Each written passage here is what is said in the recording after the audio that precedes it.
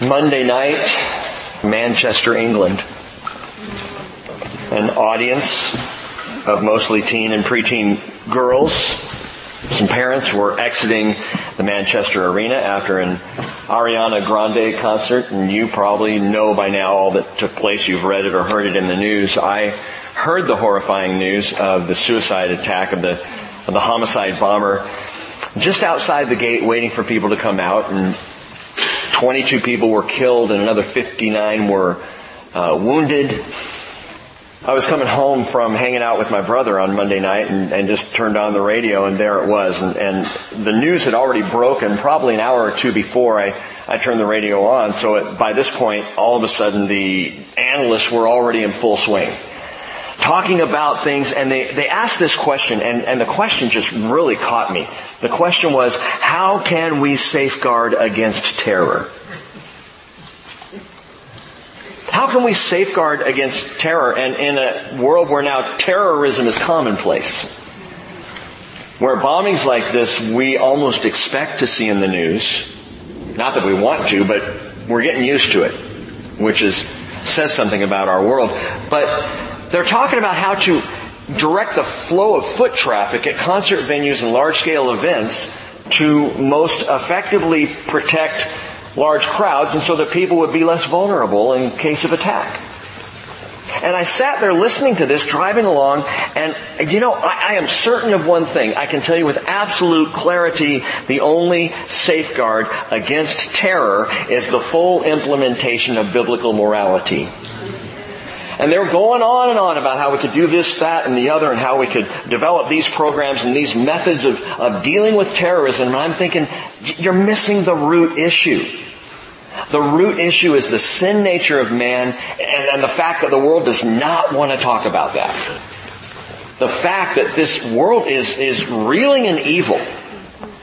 And what the world needs, and people might hear me say, what the world needs is biblical morality, and respond, well, of course you would say that, Pastor. Of course you'd be starting to talk about the Bible. But we need practical solutions. I'm telling you, when the kingdom comes, it'll be a practical solution. And we will see the implementation of righteousness completely. And at that time, there will not be a question about how do we protect a concert venue from attack. Because righteousness will be implemented. In the meantime, we are called to imitate the King. Until the kingdom comes, our role, our calling as followers of Jesus Christ is to imitate King Jesus. To act like King Jesus. To pursue lives that look like Him. I'm so glad you're here tonight. And, you may have heard, a preacher or a teacher say this before, but I wish more people were here. Not because you're not valuable, you are highly valued, and it's wonderful that we have the turnout. But I wish it because more of us need to hear what we're going to talk about. More of us need to understand. Ephesians chapters 4, 5, and 6, this is absolutely applied theology. It's marvelous. It's practical. It is, almost word by word, verse by verse. We take these things, and if we can just begin to implement them or act them out, or at least practice them, we're not going to be flawless. We're not going to be perfect. But if we can practice these things, it will not only change us, it will change our world. And when I say our world, I mean the world of my household will change. The world in my workplace may change a bit. The world of my friends, and then perhaps my city will begin to change. And then my county, and then my state, Washington State, yes, even Washington State could change. If we would implement biblical morality. Not as a system, because systems always fail. But as a practice of the people of Jesus. As a people who are truly implementing the King. This is doctrine made directional. It's like biblical Google Maps. Or better, what it's really like, have you ever heard of Waze? Any of you have the Waze navigation app on your phone? Love it. It's amazing. We used it on our trip all the way down to California. It was taking us, when we hit the California freeways, it was taking me places, and I grew up in Southern California. It was taking me on freeways I had never even been on before. to avoid traffic. We're going around, and Way says, now take this van, I'm over on this one, and then back, and we missed all kinds of traffic, and it was the most efficient way to get where we were going. And that's the teachings of Paul here. It's like ways. Well, you could call it ways for the way. For walking this out. And Paul continues on in chapter 5, verse 1 by saying, therefore, be imitators of God. Be imitators of God. Sometimes we as Christians spend so much time thinking about our struggles with sin, we're not even giving that a second thought, or a third or fourth. We're not even considering the imitation of God, because I'm barely hanging on with the mess I've made of my life. And we come to the Lord and we say, oh, forgive me, Father. And we're confessing and we're struggling with, I'm just such a sinner. Instead of saying, wait a minute. I'm a beloved child. Note that. Be imitators of God as beloved children. So my role, my status, my position is not of a flailing kid who's been cast out. No, it's as of a beloved child. This word imitators, be imitators of God, it's mimetes. Sounds like mimic.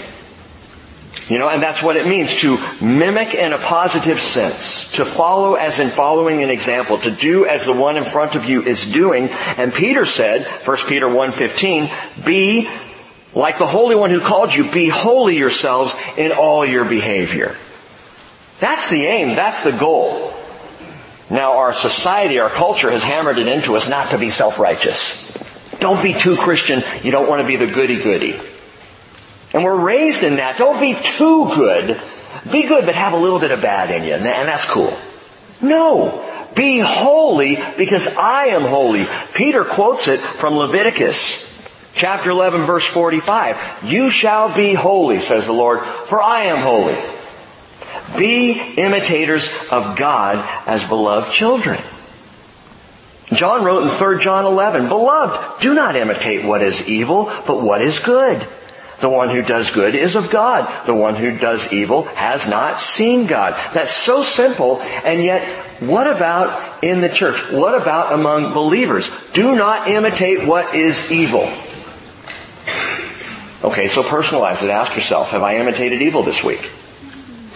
Have I done in my behavior something that people typically would equate with wrongdoing or evil or sin or darkness? I don't care if it felt cool or looked good. Did I imitate evil?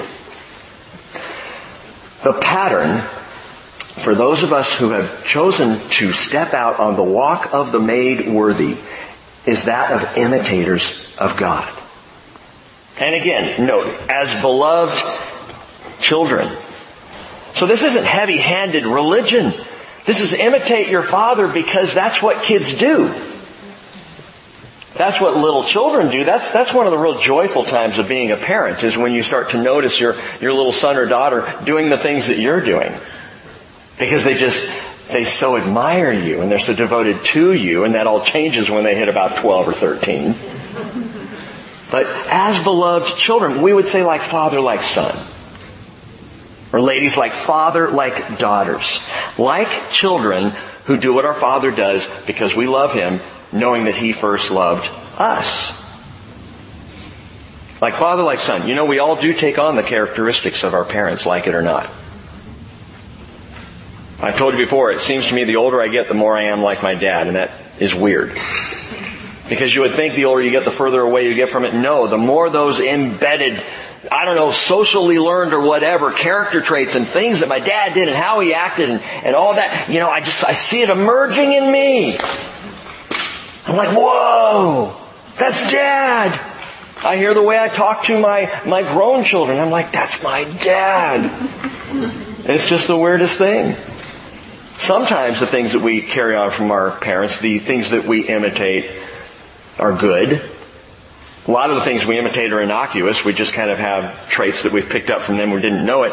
Sometimes we own the sins of our father. In fact, we'll carry on the sins of the father into our generation, and we'll pass them on to our kids. But listen, again, believers in Jesus.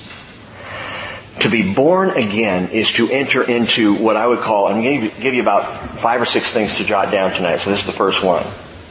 we enter into a whole new paternal paradigm. To be imitators of God is to enter a new paternal paradigm. A father walk, if you will. That we are now to be like our Father. To act like our Father. To live like our Father.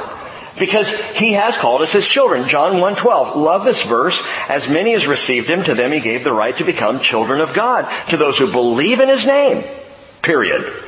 Don't add anything else to it. It's just those who are born not of blood, nor of the will of the flesh, nor of the will of man, but of God. So we're His kids. We're His children by His design and by our faith in His purposes. And now as children of God, we imitate our Father. We are to act like our Father. Now that sounds really cool. It sounds really good until you stop and think, well, wait a minute. How do I imitate God? He is eternal. I'm mortal. He has all wisdom. I'm kind of dumb. How do I imitate God? And Jesus said, he who has seen me has seen the Father. John 14:9. We've got the perfect example. So to imitate God is to imitate Jesus, and to imitate Jesus is to imitate God. So I know exactly how I'm supposed to be. I just look at Jesus.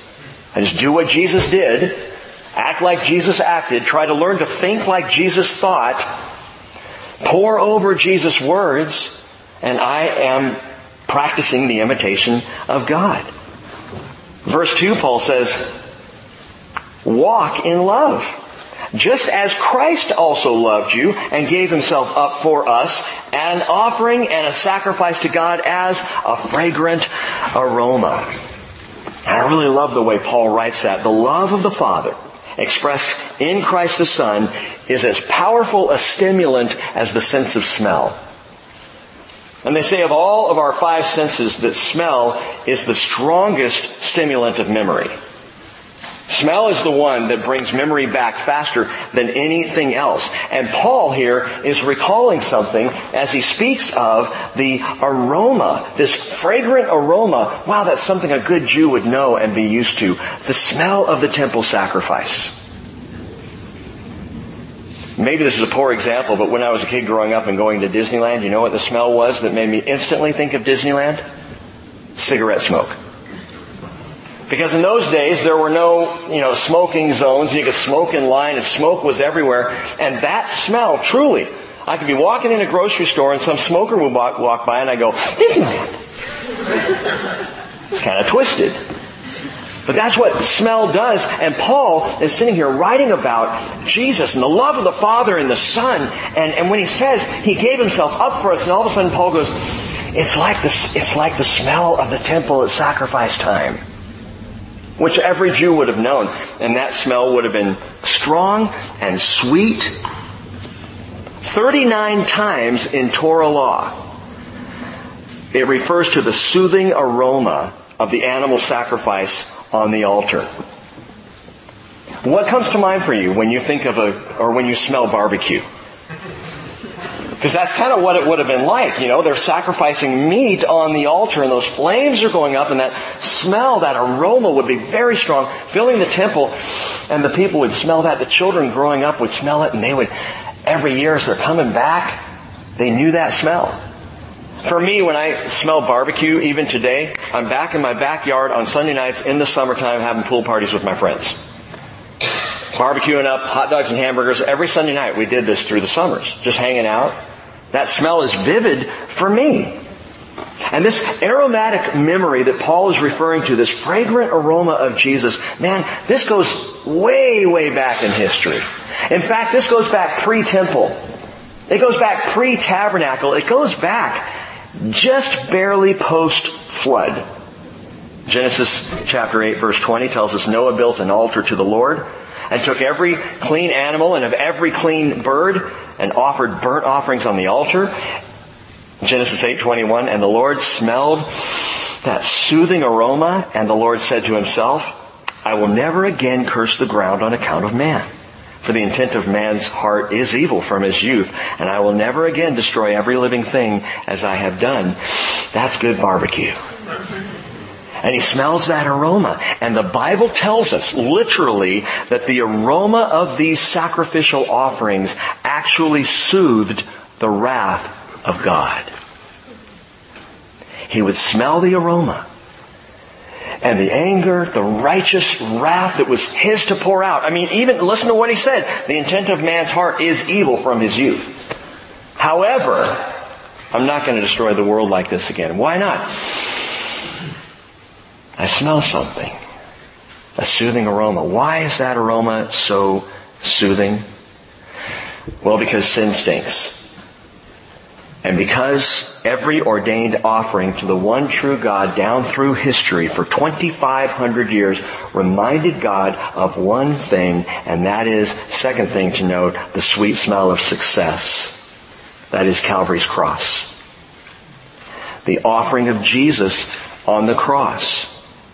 Every sacrifice pointed to that. Every barbecue, if you will, every time the meat was being fried up, burned on the altar, and the smoke was rising up before the Lord, in all of those offerings, every smell was to the Lord a soothing aroma that held off His wrath, because the cross was coming, the ultimate sacrifice that would pay for it all, and God would look to the cross and be satisfied. It is the one fragrance in all history that cancels out the smell, the sting of sin and death.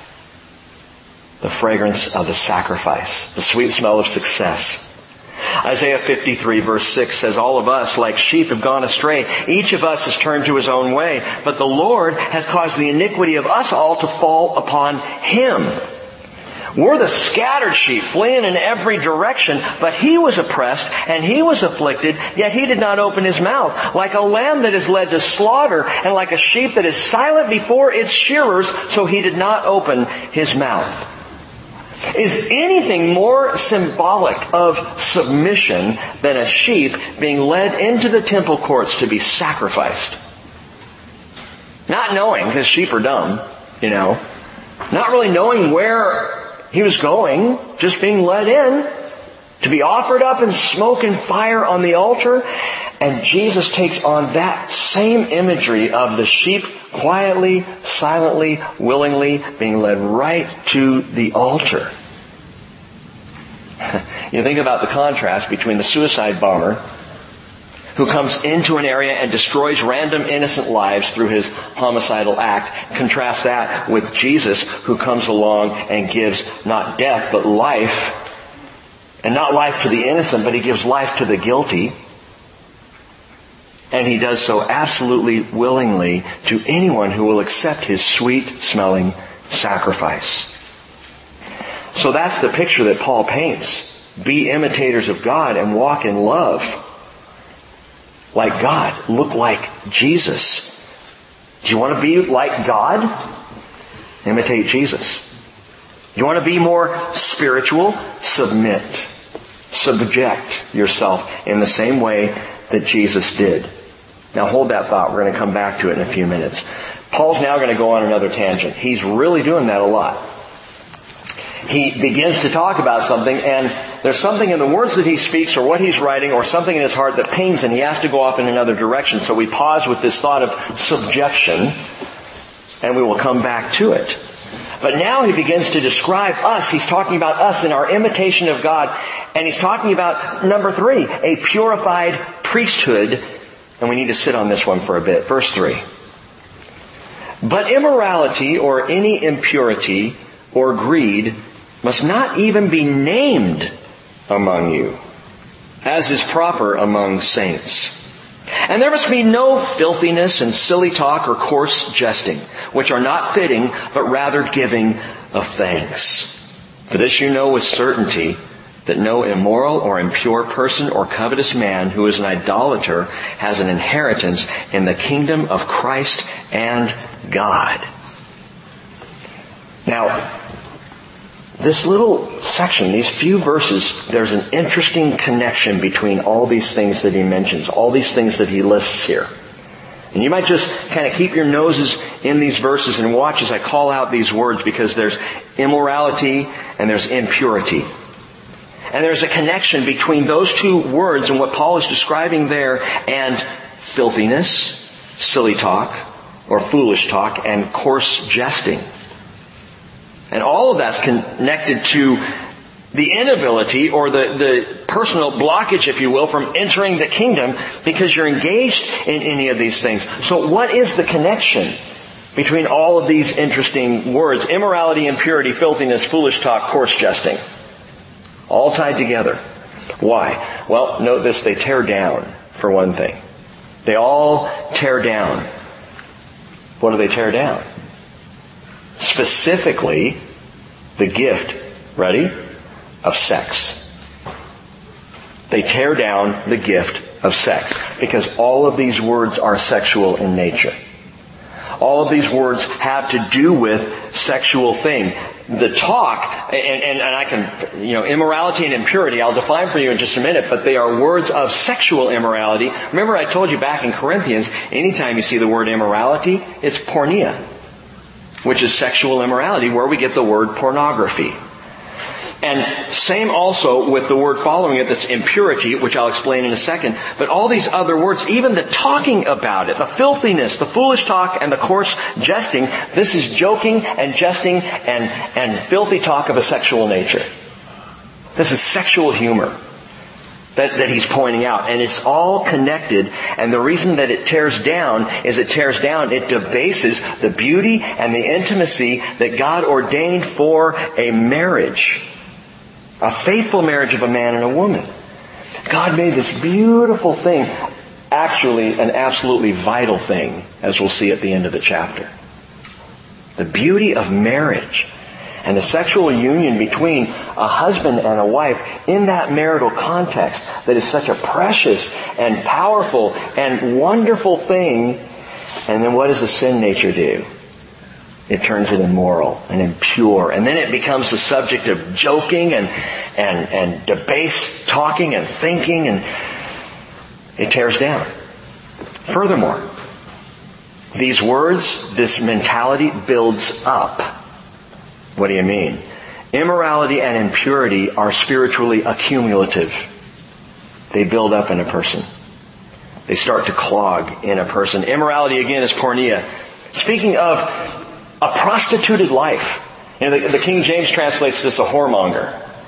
But it's more than just that. It's truly sexual immorality on the broad sense. But it's a life that is given over to sexual lust. That's immorality. The word impurity is interesting here. It's akatharsia. Something that you tend to start to recognize in looking at Greek words is whenever they stick the word before a word, it negates the word. Akatharsia. Does catharsia sound familiar? Catharsis. Our word catharsis comes from catharsia. Akatharsia is uncleanness. But the opposite, catharsia, or where we get our word catharsis, that is a release or a purging or a cleansing. Catharsis or catharsia in the Greek is to cleanse. Akatharsia is to be unclean. And in our thinking, a catharsis then is a purging of internal toxicity or pain or corruption. To have a cathartic experience is to just get all that nasty stuff out.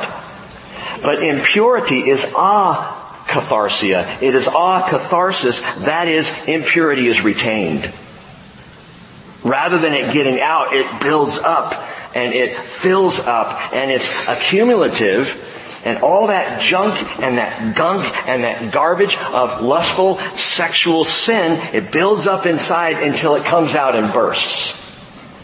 Sometimes in behavior, because we're just so used to it, we've taken in so much on the silver screen that we begin to act out in our lives in that same way.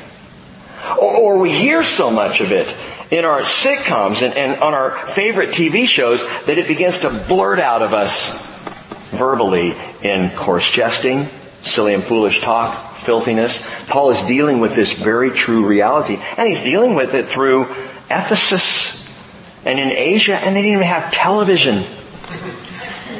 But they would hear these things and experience these things, and in a pagan culture where idolatry was rampant, and the idolatry even that he talks about has to do with temple prostitution and all these things. And so of course jesting and the joking and the filthy talk, that all went on. And it's all almost a cathartic way of dealing with all the garbage that is retained inside. The priests of God are not to be that way. The priests of God are to say no to even sexual joking, even naming some of these things, Paul says. Don't even name them. Note again the seriousness of the warning in verse 5. This you know with certainty. You all know this, Paul says. No immoral or impure person or covetous man who is an idolater has any inheritance in the kingdom of Christ and of God. He's just repeating what he said in 1 Corinthians 6, verses 9 through 11. Do you not know that the unrighteous will not inherit the kingdom of God? Do not be deceived. Neither fornicators, nor idolaters, nor adulterers, nor effeminate, nor homosexuals. Notice those are all sexually related. Every one of those. Nor, he adds, thieves, nor the covetous, nor drunkards, nor revilers, nor swindlers will inherit the kingdom of God. Why is that? Because the kingdom requires a pure priesthood. Imitators of God? That's what we're called to. Listen, I'm not talking about Mr. Self-Righteous or Mrs. Self-Righteous. I'm not saying that we walk out of here, shining and gleaming and perfect and look at us. I'm saying that's what we are pursuing. We pursue being a pure priesthood. We pursue righteousness and holiness. And in the process, we say no to the things of our society, our culture that are so pagan. Pursuing being a purified priesthood. Think of the 144,000 Jewish evangelists. I know that's right where your mind goes. But in the book of Revelation, it describes 144,000 Jews, mind you, who are sealed for a role during the tribulation. And that role appears to be the preaching of the gospel throughout the world, and it's twice the number of missionaries we have in the world right now, who are going to be sent out, Jewish people marked from each one of the 12 tribes of Israel. So it's very clear that we're talking about Jews and not Mormons, that are going to be sent out, but they are a consecrated and priestly group of Jews. Priestly, but they're from every tribe. You know what? It's kind of God's fulfillment of the promise that all the people of Israel would be a priestly people. So in the tribulation, we're actually going to see 12,000 from each one of the tribes who are in a priestly role, though they're not all Levites. And they're pure. Listen to this, Revelation 14, verse 4. These are the ones, describing the 144,000, who have not been defiled with women. They have kept themselves chaste. These are the ones who follow the Lamb wherever He goes. These have been purchased from among men as firstfruits to God and to the Lamb. And that being during the tribulation. But guess what? That should describe us. That should describe the Christian today. The one who has not defiled themselves. The one who has kept themselves chaste. The ones who follow the Lamb wherever He goes. Man, wherever Jesus is, that's where I want to be. Whatever He's up to, that's what I want to be watching. These have been purchased from among men, haven't we? By the blood of Jesus as first fruits to God. Aren't we first fruits to God and to the Lamb? Well, the 144,000 are the kind of the final chaste priests at the end of the times of the Gentiles, at the end of the age, making that final stand for God and for the gospel to save, if at all, those who are in the tribulation, and massive numbers will be saved. And partially because these guys will be taken seriously because they are chaste. They do not look like the culture. I want to say this loud and clear. As Christians, we are not called to look like the culture. We should look different. We should be different. And in that uniqueness and even that peculiarity, people look and they say, okay, you are not like anyone I've ever met. Why is that? It's Jesus. It's not me. Because I was like everyone you ever met. But now I'm walking in holiness. I'm being purified as a priest. Why? For the kingdom. Peter says in 2 Peter 1:10, therefore, brethren, be all the more diligent to make certain about His calling and choosing you. For as long as you practice these things, and that's again the key, practice, you will not stumble.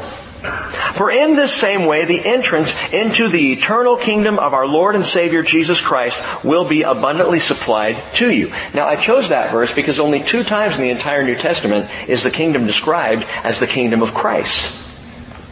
Now, we know it is, and often it's the kingdom of God, or the kingdom of heaven sometimes it's referred to. But Peter calls it the kingdom of our Lord and Savior Jesus Christ. And note this here in verse 5, Paul calls it the kingdom of Christ and God. And my friends, the kingdom is coming. It's coming. It is coming. Probably a whole lot more quickly than we realize. The kingdom is coming. Throughout history, God has been saying this. It's not a new concept. It's not just come up with by, some nutty theologians here at the end of the age. No, this has been going on for all history. Psalm 22, verse 27, the Psalm of the Cross. At the end of that psalm, David writes, all the ends of the earth will remember and turn to the Lord, and all the families of the nations will worship before you, for the kingdom is the Lord's, and He rules over the nations. That's never happened. It's coming, and it will happen. Isaiah 9:7, there will be no end to the increase of His government or of peace on the throne of David and over His kingdom to establish it and uphold it with justice and righteousness from then on and forevermore. So that's one of the things that for me as a young believer really spun me around. It was words like forevermore. I had to recognize that the kingdom of Israel was not a forevermore kingdom. That something happened and there was a pause there, but the Bible promises a kingdom that's forevermore. So how does that work, Lord? Kingdom's coming. The kingdom is coming. Jeremiah talked about it. Ezekiel talked about it. Daniel talked about it. Of course, Isaiah did. Zechariah, the prophets, all the way back to Moses. The kingdom was declared. The coming kingdom. And Hebrews chapter 12 verse 28 says, therefore, since we receive a kingdom which cannot be shaken, let us show gratitude by which we may offer to God an acceptable service or sacrifice with reverence and awe. Remember the aroma of Christ? The aroma of sacrifice, that fragrant, sweet smell of success. Now that's us. Following the pattern, imitating Jesus. And Revelation 1:6 tells us He has made us to be a kingdom. Priests to His God and Father. To Him be the glory and the dominion forever and ever. Kingdom's coming. It's going to be rooted right there in Jerusalem. And I mention that because today is Yom Yerushalayim.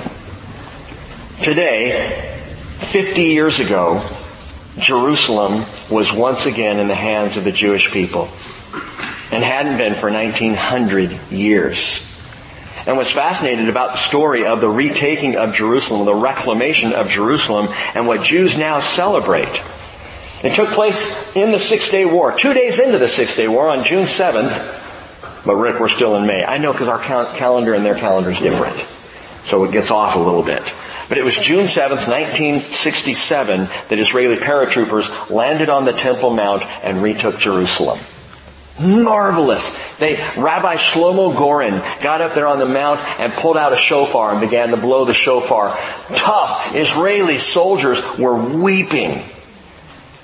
And they said, Jerusalem is ours! Jerusalem is ours! What's the big deal? Jerusalem has always been at the heart of the Jewish people for 3,500 years. And even when they retook the land, when they declared their independence and Israel became a nation again, they didn't have Jerusalem. In fact, from 1948 to 1967, for those 19 years, the Jews were not even allowed access to their own holy city until the city was retaken and Jewish sovereignty was reestablished over the city. And that's never happened before in the history of the world, my friends. What an amazing, profound prophetic sign. In fact, the impact of the retaking of Jerusalem and the establishment there of that capital city in Israel, it sent prophetic shockwaves around the world. Christians watching these things were blown away. It was just yet another sign that we are at the end of the age, and yet the fight for Jerusalem goes on. Even today, Donald Trump goes to the Western Wall, right? Not with Benjamin Netanyahu. Why not? Because they didn't want it to seem like he was taking sides. And so he went alone. Now, I'm glad he went to the wall. I'm glad that he prayed there. And I'm glad that he showed strong support for Israel. And a lot of good things happened that we have yet to fully comprehend in Trump's trip to Israel. But what I'm saying here is that Jerusalem still is fought for. It's still, Jesus said it will be trampled underfoot by the Gentiles until the times of the Gentiles are fulfilled, Luke 21:24. In the meantime, back to the text. Sorry, a little side note there. But if Paul can do it, so can I. In the meantime, we are being purified as a priesthood. Why? I've said this before. Because we are going to rule and reign with Him. Because the kingdom is coming. Because we are going to have actual and tangible rules, and right now we're being prepared to walk that out. And the degree to which we handle this walk now, it speaks to our preparation for, and the degree to which we will serve then. The roles we'll have, I truly believe, in the kingdom at that time has an awful lot to do with what God's working in us and through us right now. As we're being purified as a priesthood, ever watchful for the King and His kingdom come. The kingdom of Christ and God. Verse 6. He goes on and says, "Let no one deceive you with empty words. For because of these things, the wrath of God comes upon the sons of disobedience." Notice that. He's just contrasted something. The wrath of God comes upon the sons of disobedience. And we can be sons of disobedience, or we can be beloved children of God imitating their Father. Those are the two choices. Imitate God as beloved children, or be a son of disobedience. It's your call. You can decide which will it be. Now, some people will say things. Let no one deceive you with empty words. I actually read this week. It was announced at a graduation ceremony. Follow your inner truth. Follow your inner truth. That was said as if you had one. The other one, live spiritually with no reference whatsoever to Jesus. And both of these were part of Oprah Winfrey's commencement speech at Skidmore College this last month. I know, right? Empty words. Empty words. Vague, meaningless, empty spirituality with no substance to it. Nothing to it. Live spiritually. What does that mean? It means to know your inner truth. Well, what does that mean to live spiritually? I still don't understand. I don't get it. It's synonymous, these empty words are synonymous with the futility that Paul has already talked about back in chapter 4. Look back there, verse 17. "So this I say and affirm together with the Lord, that you walk no longer just as the Gentiles also walk, in the futility of their mind." And so now Paul says, let no one deceive you with empty words. That phrase, that word actually empty there, is kanos. And kanos means without purpose, without effect, and without result. In other words, hollow words devoid of truth. And these words, these kinds of things are spoken all the time, and there's nothing there. It's nothing but air. And Paul said in Colossians 2:8, "See to it that no one takes you captive through philosophy and empty deception, according to the tradition of men, according to the elementary principles of the world, rather than according to Christ." We were praying earlier, and praying specifically for our sister Debbie, and Les was praying just about the wisdom of God, and really approaching and asking for the wisdom of God for the doctors as they would perform surgery on our sister. And it hit me that the wisdom of a doctor is learned. It's experience. It's over time you develop an understanding of how things function and what you're supposed to do in this situation or that scenario. The wisdom of God just is. No one ever taught God. Who has counseled God? Where did His wisdom come from? He is wisdom. He is not empty words. And purified priests as such, we are invited into, here's number 4 for you, an incarnational illumination. An incarnational illumination. Now, I'm not getting all Winfrey on you, so hang with me. I don't want anyone to get Oprah exposed. When Jesus came, the Word became flesh and dwelt among us. That's the incarnation.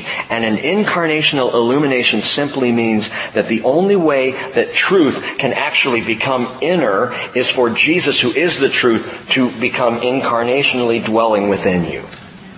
And then you have an inner truth you can talk about. Guess what? I have an inner truth. His name is Jesus. And He is truth. And His truth has set me free. And His truth is my teacher.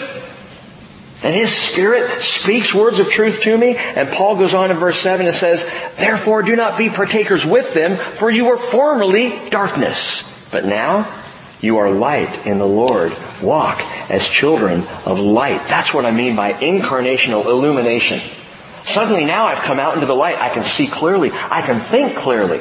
I discern things. I understand what's going on in this world, whereas before I didn't. It's funny because one of the measures of this, I can listen to Bible teaching by almost anyone now and be enthralled. Whereas before I was illuminated by the Lord, I'd be sitting there going, how long is this guy going to talk about one word in the Greek? I don't care. Bathroom break. That was my childhood. How long do you have to suffer through this stuff? My friends, we are illuminated by the incarnation of Jesus Himself dwelling within us. It says in verse 9, for the fruit of light, we're walking as children of light. The fruit of light consists in all goodness and righteousness and truth, trying to learn what is pleasing to the Lord. You want to change your culture? Again, be it the culture of your home or the culture of your job or your community or city or state. You want to change your culture. You want to light up the world. You want to bring light into this darkness. There's a key word here, and note it. It is partaker. Do not be partakers with them. The question is, of what am I partaking? What am I filling up on? Remember those things we talked about already, those things which tear down even as they build up on the inside. They tear me down morally, they build up, and they accumulate on the inside. We are partakers of whatever we watch, of whatever we read, of the things we hear, of the games we play. Garbage in, garbage out. And that's how it works. When we watch sexual immorality on the silver screen, brothers and sisters, fellow purified priests, we are partakers of that. Well, I'm just watching. I wouldn't ever do that. I didn't even know there was going to be a sex scene in that particular movie. Rated R. Hint, hint. I was so shocked when we came out of the rated R movie at the things that we saw. Where do you live? It's like someone all their life, all they've ever seen is G, and they wander in and they see R and they think that stands for like radical or something, and they miss the whole... Anyway, guess what? You're taking it in. You are partaking in the act. Oh, you're not doing it. But vicarious or not, what did Jesus say? For a man to even look at a woman with lust in his heart is to commit adultery. It's no different. And so when I'm watching it, when I'm reading it in the book, I just turn the page, I'm partaking of what I'm reading. I'm ingesting this stuff. I'm filling up on it. One of my favorite of all the Psalms, as far as practicality goes, Psalm 101, where David writes, I will walk within my house in the integrity of my heart. I like that. In my house I'm going to do this. Not just when people see me, but when I'm home alone, I'm going to walk in the integrity of my heart. And he says, I will set no worthless thing before my eyes. I hate the work of those who fall away. It shall not fasten its grip on me. And so the question is, of what am I partaking? Let me tell you what Jesus offered by contrast. John chapter 6 verse 48, he said, I am the bread of life. Your fathers ate manna in the wilderness and they died. This is the bread which comes down out of heaven, so that one may eat of it and not die. I am the living bread that came down out of heaven. If anyone eats of this bread, he will live forever, and the bread also which I will give for the life of the world is my flesh. Man, this was wild teaching. This rabbi is not just talking about Moses and the manna. He's saying he is the manna. No one had ever said anything like that before. So verse 52 says, the Jews began to argue with one another, saying, how can this man give us his flesh to eat? Cannibal! And Jesus said to them, truly, truly, I say to you. He doesn't let them off the hook at all. Unless you eat the flesh of the Son of Man and drink His blood, you have no life in yourselves. What? I mean, He pushes them right up to the edge. And then He says this, he who eats my flesh and drinks my blood has eternal life, and I will raise him up on the last day. For my flesh is true food, and my blood is true drink. And he who eats my flesh and drinks my blood abides in me, and I in him. As the living Father sent me, and I live because of the Father, so he who eats me, he will also live because of me. This is the bread which came down out of heaven, not as the fathers ate and died, but he who eats this bread will live forever. And you know what He doesn't do? He doesn't explain it. I love you, Jesus, for throwing out something so just almost right up to the edge of vile. I mean, it sounds, eat His flesh, drink His blood. Did you hear him, Mother? Oy vey, what is this teaching? And they had to go away and go, I don't get it, and I don't understand it. And they missed the whole spiritual concept of what Jesus was saying. They just didn't pick it up. What was He saying? He's saying, look, you have a choice. You can partake of the world or you can partake of me. And if you partake of me, live forever. I am perfect food. I am absolute sustenance in this world. Man, partake of Jesus and He will illuminate your life. Partake of Jesus and suddenly things become bright and clear.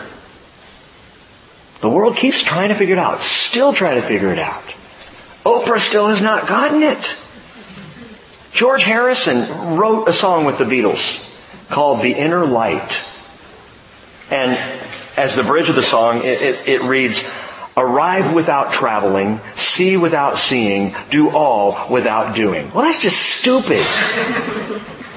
You know, it's that whole just kind of let it all flow, man. Jesus is not a drug trip. Jesus is real food and real drink. And the world keeps spouting empty words, but citizen saints of His kingdom. Jesus said this to you and to me. He said, Matthew 5:14, you are the light of the world. City set on a hill cannot be hidden. Nor does anyone light a lamp and put it under a basket, but on the lampstand, and it gives light to all who are in the house. And after giving that parabolic example, He then says, so let your light shine before men in such a way that they may see your good works and glorify your Father who is in heaven. The light that shines out of me is Jesus in me. His illumination, the incarnational illumination that Paul is talking about here. Christ in you. Remember Colossians 1:27, I think? Christ in you, the hope of glory. Back in Ephesians chapter 5, after saying, trying to learn what is pleasing to the Lord, he says in verse 11, do not participate. That's the other key word.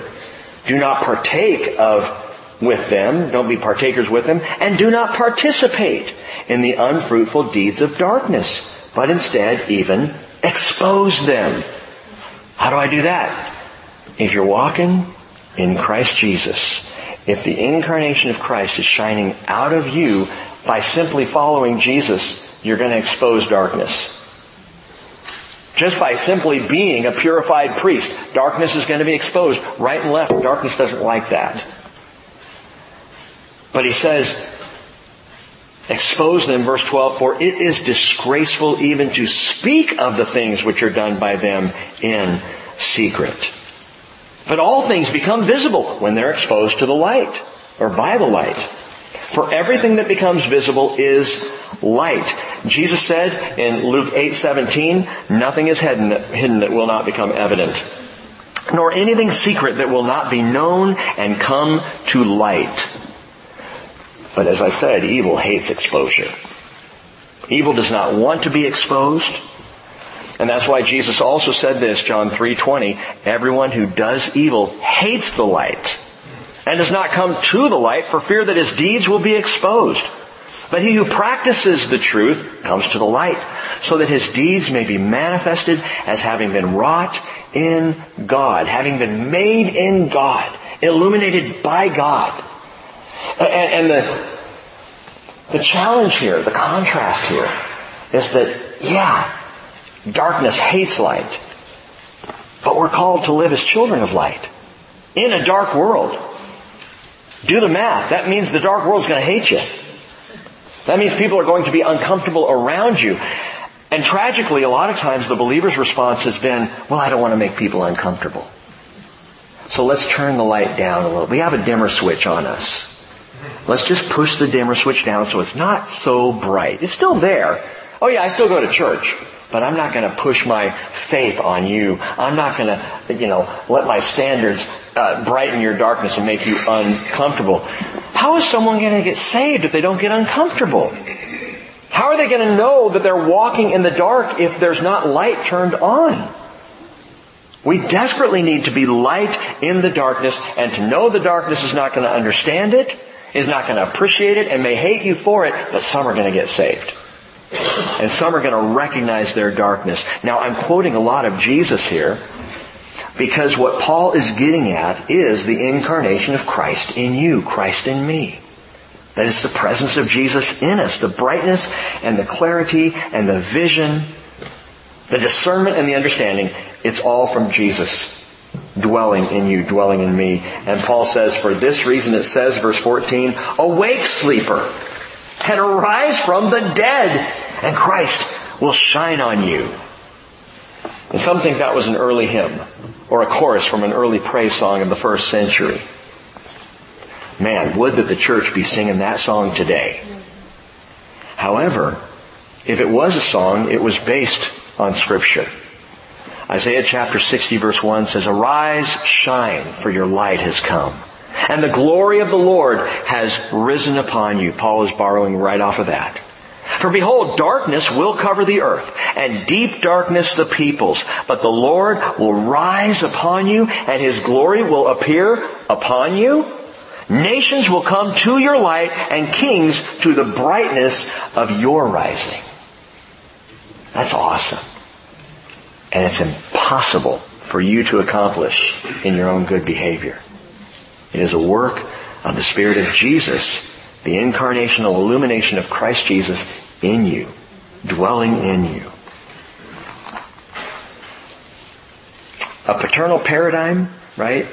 Sweet smell of success, purified priesthood, incarnational illumination, number 5. Perhaps the last one, maybe. A saintly sobriety. A saintly sobriety. Look at verse 15. Therefore, Paul says, therefore, be careful how you walk, not as unwise men, but as wise. You want to be wise and discerning, as opposed to foolish and clueless? James puts it this way. We read this, Paul says, walk in wisdom. Walk as someone who's wise. How do I do that? James 1:5, if any of you lacks wisdom, let him ask of God, who gives to all generously and without reproach, and it will be given to him. And God was so pleased, so proud of young Solomon, when he had the opportunity to ask God for anything in all the world, and Solomon asked God for one thing, wisdom. Give me wisdom, Lord. And God was like, oh, I'm loving this. I'm going to give you wisdom and all the rest too. Now, He may not give you all the rest too, but I'll tell you what, if you ask God for wisdom, He's going to give you wisdom. If you ask Him for discernment, He will give you discernment. Really? All I got to do is ask. I don't have to study. No, I mean study, stay in the Word, but yes, all you got to do is ask. And you will understand, and you will see, and you will discern in a way that you wouldn't if you didn't ask. If you lack the wisdom, ask Him for it. And it's not a one-time prayer, by the way. It's something I pray all the time. Because every time I think I'm wise, I start to realize how foolish I am. So I'm right back to the Lord saying, I need more. Pour out more wisdom. Give me more wisdom. If you are uncertain if the direction you're taking is wise, ask Him.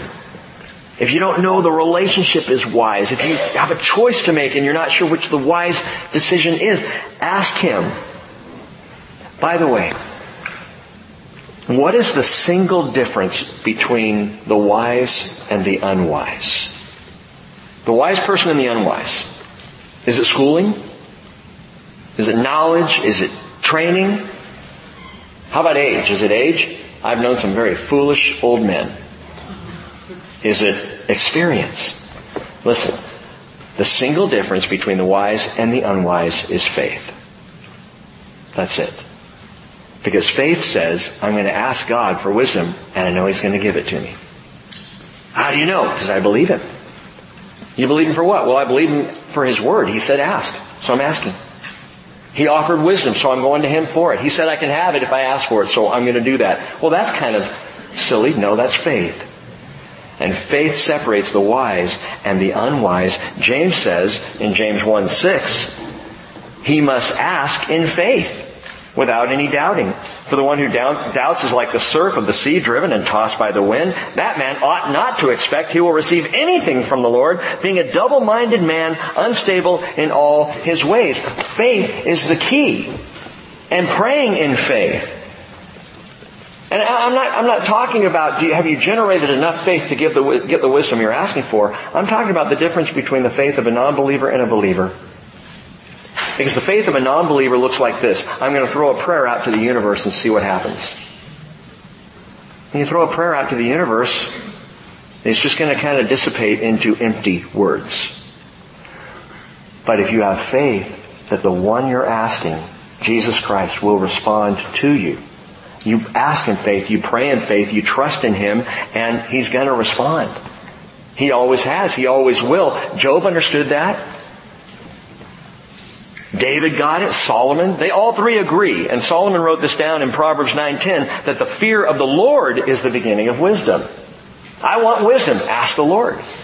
Ask Him in faith because He said, I'm going to give it to you if you ask for it. It's very simply just trusting God to give you the very wisdom that you seek. Verse 16, he adds, making the most of your time because the days are evil. I love this verse because making the most is exagorazo in the Greek. And what it means is redeem. He says literally, redeem the time, for the days are evil.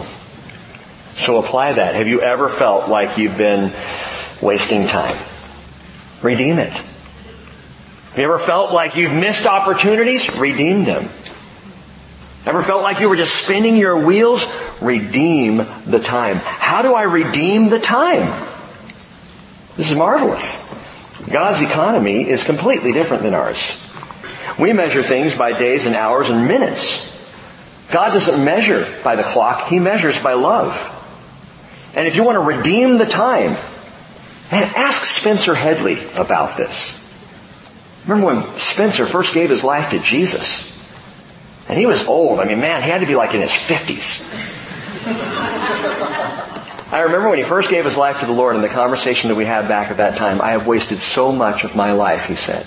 I have lost so many opportunities and so much time. And you know what Paul would say to that? Redeem the time. How in the world can I, from the age of 50 to, I don't know how long Spencer's going to live, probably a lot longer than me, but from the age of 50 to say 90, how am I going to redeem in 40 years what I've messed up in 50 years? Well, that's easy. Redeem the time in Jesus. By love. Redemption just blows away the clock. You know, it's loaves and fishes mentality with God. 5 loaves and a few fish will feed the 5,000. Redemption is something God loves to do. James again says in James 5:19, "My brethren, if anyone among you strays from the truth and one turns him back, let him know that he who turns a sinner from the error of his ways will save his soul from death and will cover a multitude of sins." That is remarkable. Redemption means that a multitude of sin is covered by one statement of faith. Redeem the time. I've wasted my life. You know what? If you bring the gospel to one person and they're saved, you will have just covered, by the grace of God, a multitude of sin. You've just redeemed the time. I sat there talking with Andrew and Melissa Lefebvre on Monday, and we were talking about this before, and Les and I have been talking. He was down there this weekend, and how just to be with them is amazing because of the faith. And those of you who are not aware, Andrew is the young man we've been praying for, 33 years old, and he's got cancer that from a physical perspective is ravaging his body. But from a spiritual perspective, he's the one I was talking about earlier in my prayer, the Holy of Holies. I mean, just amazing. But he was just asking the question. He said, my only question is, and he was totally calm, he said, at 33 years of age, there's so much I still want to do. And we got to start talking about, really, whether a person dies at the age of 5 or 40 or 150 makes no difference. What matters is, did you accept Jesus Christ? That's the only reason you're here. And then if you have, and you're still here, and you're wondering, well then why am I still here? It's so that someone else can accept Jesus Christ because you told them about Him. That's redeeming the time. That's using the time wisely. For yes, the days themselves are evil. 1 Peter 4:8, above all, keep fervent in your love for one another, because love covers a multitude of sins. Redeem the time. And then in verse 17 he says, so then do not be foolish, but understand what the will of the Lord is. And you expect him then to say, and here it is, but he doesn't. Which I just love. He said back in verse 10, look back at this. He said we ought to be trying to learn what is pleasing to the Lord. Okay, what is it? Well, then he goes on to say things not to do, but he doesn't tell us what is pleasing to the Lord. Why not? Because that's what we're supposed to be about. Huh? We're supposed to be trying to learn what is pleasing to the Lord. You understand what I'm saying? We are supposed to be seeking to understand what the will of the Lord is. And God doesn't just give it to you in a 5-point paradigm. Here you go, bam, bam, bam, bam, just get that and you're good to go. No, He says, no, I want you to understand me. I want you to know my will. Well, how can I know your will? By walking with me. By remaining in my word. Tell me your will, Lord. Well, that's what we're doing right now, isn't it? We're seeking to understand the will of God through study and through prayer. And Jesus said, keep asking, keep seeking, keep knocking. That's how you understand the will of the Lord. It's not a single answer. Be careful if you ever ask someone, what's God's will for my life? And they have the answer. God's will for your life is that you spend your life understanding God's will. I'm pursuing Him in relationship with Him, and I want to know day in and day out, what's your will right now, Lord? I want to understand Him. I want to find out what pleases Him instead of pursuing what pleases me, and that's what I spend way too much time doing. It's not what pleases me. What pleases Him? I know I'm preaching to the choir, but do you come to church wondering how you're going to be filled up? Or do you come seeking how you can serve a brother or sister in Christ? Do you show up on Sunday morning thinking, boy, I hope she chooses those songs that I like this morning? Or do you come seeking to please God by your booming voice completely out of tune, but man, you're making a joyful noise? I'm here to please Him. I am not here to be pleased. What's remarkable is the more I please God, the more pleased I find myself. Verse 18. And do not get drunk with wine, for that is dissipation, but be filled with the Spirit. Speaking to one another in psalms and hymns and spiritual songs, singing and making melody with your heart to the Lord, always giving thanks for all things in the name of our Lord Jesus Christ to God, even the Father. And this is a parallel passage to what what Paul sent to Colossae. God did through Paul. Parallel passage. Listen to the passage in Colossae. You all read along here in Ephesians, starting in about verse 19. Paul says in Colossians 3:16, let the word of Christ richly dwell within you with all wisdom, teaching and admonishing one another with psalms and hymns and spiritual songs, singing with thankfulness in your hearts to God. So tonight I'm not going to talk about psalms and hymns and spiritual songs because we talked about what each one of those were and how that worked and what that looked like when we were in Colossians. But note the difference, and this is absolutely instructional for us. To Colossae, Paul says, let the word of Christ, the Logos ho Christos, dwell in you richly. But here, to and through Ephesus, he says, do not get drunk with wine, that's dissipation. Be filled with the Spirit, speaking to one another in psalms, hymns, and spiritual songs. To Colossae, the Logos ho Christos, letting the word of Christ dwell in you, singing psalms and hymns and spiritual songs. Word of Christ, Holy Spirit. Be filled with the Word of Christ. Be filled with the Holy Spirit. What's the point? The point is this. You cannot be filled with the Holy Spirit unless you have the indwelling Logos ho Christos. Can't be filled with the Holy Spirit unless you have the indwelling Word of Christ. And you're not going to have the indwelling Word of Christ without the work of the Holy Spirit. It's a package deal.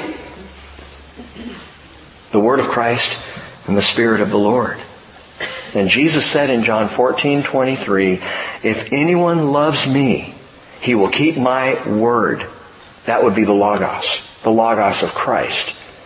And my Father will love him, and we will come to him and make our abode with him. And that's the Spirit of God, which is also the Spirit of Christ, Spirit of Jesus, same Spirit. And He's very clear, you need to hear my word. You need my word richly dwelling within you. You want to be Spirit-filled? Man, get Word-filled. And if you are Spirit-filled and you want the truth and the wisdom of God, continue to fill up on the Word of God. We've got to have both together, hand in hand, working in concert. The Word of Christ invites the Spirit of God, and the Spirit of God brings the Word of Christ, and they work together. And note this, before you pop the next cork or pour the next lager, pay careful attention to what Paul says about drunkenness. Look at verse 18 again. Do not get drunk with wine. Whew. At least he said get drunk, so I can still drink wine. Pay attention. Do not get drunk with wine, for that is dissipation, but be filled with the Spirit. Now I've covered this before, I think actually several times. But dissipation is the Greek word asotia that means excess or abandon. Don't take wine in excess. Don't get drunk with wine because it's just excess, is what he's saying. But this is saintly sobriety here. Both wine and the Holy Spirit can comfort and soothe. Yeah, I said it. At the end of a day, a glass of wine can be a warming, soothing, comforting thing. And so can the Holy Spirit of the living God. But only one does not dissipate. Only one does not evaporate. Only one is there with you when you wake up in the morning, still comforting you, still bringing new mercies every day. And only one is going to fill you up and awaken you with psalms, hymns, and spiritual songs. And it's not the glass of wine. And you can choose, you can decide, because again, he's talking about drunkenness. But you can decide, do I want to be filled with the warmth of a good Merlot, or do I want to be filled with the Holy Spirit? Well, I get filled with the Holy Spirit at church, but when I'm at home in the evening, really? Glass of wine or pray a prayer? I'm going to have... No. How about the outpouring of the Spirit of God? Because His Spirit will fill you and comfort you, speak wisdom to you, remind you of the things of Jesus. He will illuminate Jesus in your life even more. You will fall asleep in His comforting arms and you wake up the next morning and He's still there. Whereas the wine has already dissipated.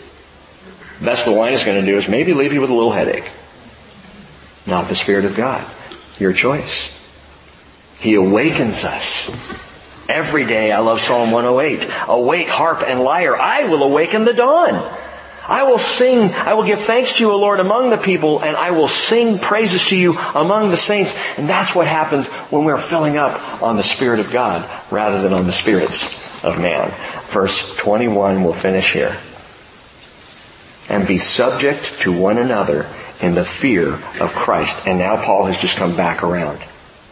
Remember, he started off with the subjection of Jesus as a fragrant aroma. And I gave you that picture, Isaiah 53, of the lamb that is led willingly to the slaughter. And nobody ever subjected themselves like Jesus subjected himself. And so now Paul comes back to the thought. Be subject to one another in the fear of Christ. Subject to, this is the only time we see the phrase, the fear of Christ, in the entire Bible. It's always the fear of God.